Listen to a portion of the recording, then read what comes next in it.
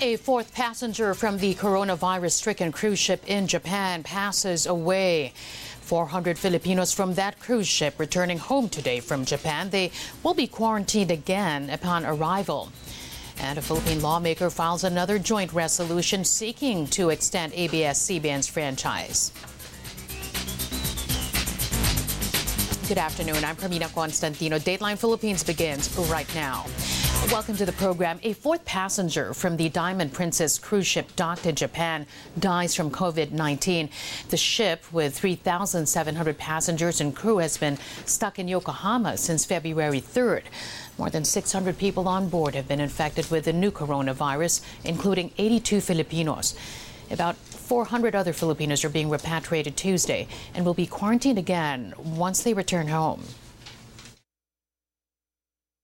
Yung alas 5 darating na 8:30, yung alas 7 darating ng 10:40. Siguraduhin na walang makakasamang may karamdaman at yun ay dadalhin sa ospital kung meron man.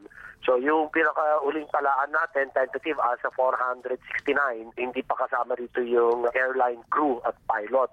Pero ang pasahero natin, mga 450 na manggagaling sa MV Diamond Cruise. More COVID-19 cases emerging in South Korea, a country that has raised the infectious disease alert to its highest level. Seoul reported 60 new cases Tuesday, raising the total to 893. The death toll from the disease in South Korea stands at 7. The World Health Organization has expressed concerns over the rise in global cases, but says the outbreak should not be described as a pandemic. For the moment, we are not witnessing the uncontained global spread of this virus, and we are not witnessing large-scale severe disease or deaths. Does this virus have pandemic potential? Absolutely, it has. Are we there yet? From our assessment, not yet. Using the word pandemic now does not fit the facts, but it may certainly cause fear. This is not the time to focus on what word we use. That will not prevent a single infection today or save a single life today.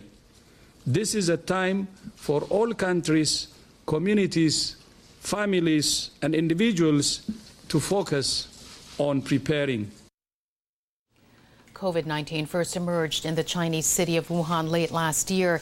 It has now killed 2,663 in China. Confirmed cases there have also reached 77,658. But the National Health Commission says more than 24,000 patients have also recovered and discharged from hospitals all across China. The U.S. and South Korea are considering scaling back joint drills due to the heightened concerns about COVID-19. The U.S. Defense Secretary and his South Korean counterpart are currently holding talks in Washington on the standoff with North Korea. But those talks have been overshadowed by the coronavirus outbreak gripping Seoul. Due to the coronavirus in Korea, the situation is quite serious. Because of that, currently the exercise and the Korean units are being curtailed. So they are not moving around. So we are working with General Abrams and General Park. We'll find out the situation and decide how we are going to conduct our exercise. For starters, with regards to the joint exercise, under any circumstances, using the variety of ways so that we will do our best to continue to strengthen our U.S.-ROK alliance, and other Korean Peninsula's peace process will be continued. The U.S. has also advised its citizens to avoid all non-essential travel to South Korea because of COVID-19. Still in the U.S., the Trump administration is asking Congress for $2.5 billion to fight COVID-19. The White House says more than $1 billion will be spent in developing a vaccine. The funds will also be used to buy equipment and supplies. The request comes as one U.S. health official warns the COVID-19 outbreak is nearing pandemic levels. Right now, clearly, there's a very serious situation in China, and you would say that there is a major epidemic in China. You use the word pandemic when you have a diffuse spread of these types of transmitted infections throughout the world. They have, the authorities, WHO and others, don't like to use the word pandemic, but by the classical definition, we're really teetering very, very close to that, because there are a number of countries outside of China that do have considerable number of cases, and there is community spread in those cases. So if you're not calling it a pandemic now, I think we're almost on the brink of it being considered by many people as a pandemic. Philippine government officials are meeting this Wednesday to discuss a possible travel ban on South Korea as COVID-19 cases rise in Seoul. Secretary to the Cabinet Carlo Nograles says the interagency task force on the COVID-19 outbreak will discuss health considerations and the economic implications of a potential restriction. Do we impose a travel ban on South Korea or not? Or at what level or number of COVID-19 positives are we looking at for us to make a decision? It will have a big dent on tourism, granting that it's, like you said, number one, I think we have about 2 million Korean tourists coming every year. They share 24% of the market of international tourists. South Korea currently has nearly 900 COVID-19 cases, but the Philippine embassy there says no Filipino has been infected so far.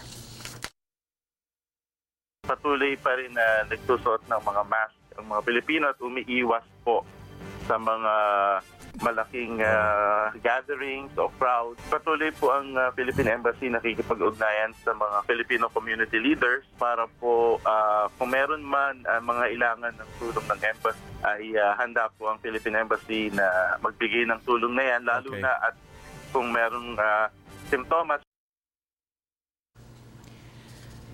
Italy on edge as a death toll from COVID-19 there climbs to 6. Iran also reporting a spike in cases, and the infections have reached some of Tehran's neighbors. Here's the full story. Outbreaks of the coronavirus outside of Asia are continuing to grow, leading to more deaths, particularly in Italy and the Middle East. Italian authorities on Monday reported at least 6 fatalities from the virus, and about a dozen small towns near Milan have been put into effective quarantine. All of the dead there were elderly persons known to have severe previous health issues. Infected victims with such problems are known to be particularly at risk. Venice's famed annual carnival has been cut short. A number of top division Italian soccer matches were postponed on Sunday, including Inter Milan's fixture at home to Sampdoria. With over 200 cases, Italy has the highest concentration of the virus in Europe. Meanwhile, in the Middle East, an outbreak in Iran seems to be spreading to its neighbours. There have been at least 12 people killed in that country from the disease and dozens more infected, according to Iranian authorities. Nearby Iraq reported its first known case on Monday in an Iranian student who travelled there for religious studies. Kuwait and Bahrain announced their first cases as well, all people who'd recently been in Iran. Part of the Iraqi-Kuwaiti border has been closed. The UAE, a major travel hub for the region, has reported over a dozen cases, including among Iranian tourists. On to the ABS-CBN franchise issue. The media giant thanks the Philippine Senate for the opportunity to air its side. ABS-CBN says Monday's Senate hearing showed the network has not been cited for any violation. It adds, like other companies, it is pending labor issues and other matters related to the regular course of doing business. But ABS-CBN says it believes in due process and will comply with decisions made by proper authorities. The network also says it continues to trust the legal processes and fairness in the hearings for its franchise renewal. ABS-CBN is the parent firm of this news channel. For Philippine House Speaker Alan Peter Cayetano, Monday's Senate hearing on ABS-CBN's franchise was unconstitutional. He claims the probe lacks clarity on issues the chamber wanted to take up. Cayetano also vowed a better inquiry at the House of Representatives. Bakit nag-hearing ang Senate? Anong purpose? Parang nag-attendance sa ABS, hello, I'm here, I'm for you. Di ba? Kasi sabi nila, it's not for the franchise. Kasi hindi pa sila pwede mag-hearing sa franchise, nandito pa.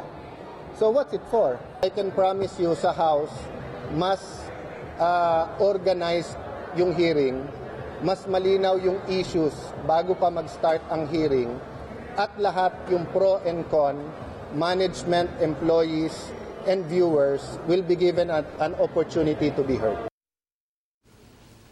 On Monday, the House Committee on Legislative Franchises approved 3 franchises but did not tackle ABS-CBNs. Instead, it opened the period for the submission of position papers so they can study the matter. The committee says there will be no hearings on ABS-CBN before Congress goes on Lenten break. In other news, detained Philippine Senator Leila de Lima has submitted to the U.S. State Department the list of names of her so-called persecutors for inclusion in an entry ban to the U.S. The senator coursed her submission through the U.S. Embassy here in Manila around the second week of January this year. The U.S. had imposed sanctions on Philippine government officials behind de Lima's imprisonment as it applied the Global Magnitsky Act, which bans human rights violators from entering American soil. The sanctions extend to their immediate family members. De Lima says she justified the inclusion of every single name on her list, although she clarifies it's only recommendatory. The senator has been detained for 3 years now over drug-related charges. As the Philippines celebrates the 34th anniversary of the People Power movement, or the EDSA revolution, President Duterte calls on Filipinos to rise above petty political differences to ensure that the legacy of the bloodless uprising remains relevant. Duterte also says he hopes future generations will have the courage and the determination to protect and to preserve the liberties won through the historic event. Various government agencies hosted a simple but solemn commemoration at the People Power Monument Tuesday morning. The event saw a smaller crowd this year due in part to the coronavirus scare. Yung 34 na taon na yan ay malaking bahagi ng ating kaalaman, ating karunungan, hindi na nawaaring iatras at ibalik yung tinatawag nilang diktadurya. We just have to continue being vigilant and to be able to not only preserve but to progress this pursuit for the true essence of democracy. Democracy is when we free everybody from poverty, and that's the real challenge. The Philippine Historical Commission says it will be staging a grander celebration for the 35th anniversary next year. Moving on, more jobs at stake at the Honda car factory in the Philippine province of Laguna. As Bruce Rodriguez tells us, the car maker will push through with its plan to close the facility despite appeals from the Philippine government. Over 200 assembly line workers of Honda Cars Philippines insist on being holed up inside their company premises as they continue to plead management to rethink its plans to withdraw local manufacturing operations. The Philippine unit of Tokyo-based Honda Motors explains this is part of a global effort to reduce costs as demand for vehicles take a hit due to factors like the U.S.-China trade war, as well as lingering concerns over the novel coronavirus. In fact, the company's spokesperson says they only produced 600 units a month in 2019, or around 8,000 units for the whole year. Christopher Oliquino, one of the workers who stand to lose their jobs, says they hope the company would reconsider its decision as their families rely on Honda for their livelihood. He's been with Honda Philippines for over 25 years. Hindi ko po may tutuloy yung pangarap ko sa aking mga anak. Opo. Liliit pa po yung aming mga anak. So hindi na po ako ganun din yung mga magagawa. Ang nandito ngayon sa likod ko. Oliquino's labor union also asserts, aside from them, workers of the over 50 local suppliers of Honda might also be affected by the pullout. Amid the economic impact, the Departments of Labor and Trade met with officials of Honda to try and convince them to stay in the Philippines. But the discussions proved unfruitful, as Trade Secretary Ramon Lopez says Honda's decision can't be changed as it came from the company's global headquarters in Tokyo. He also clarifies this exit does not necessarily mean Honda's sentiment over the Philippines has diminished. In fact, Lopez says the group is still expanding its local motorcycle assembly business amid bright prospects for the local sector. It's not connected with the Philippines or the politics or government at all. But it's really on ano yung segment na kumikita. As for the Labor Department, Secretary Sylvester Bello says they did their best to at least bargain better termination benefits for the employees. Honda Cars Philippines also assuring its workers the termination packages they will offer are more than what the law provides. Aside from Honda, the 700 employees of the Philippine Research and Development Unit of Nokia also stand to lose their jobs by next month. American bank Wells Fargo also transferring its IT and business operations to India from the Philippines, where around 700 jobs are also on the line. Bruce Rodriguez, ABS-CBN News. And that's today's online edition of Dateline Philippines. Thanks for joining us. I'm Carmina Constantino. Don't forget to like and share this video and leave your comments below.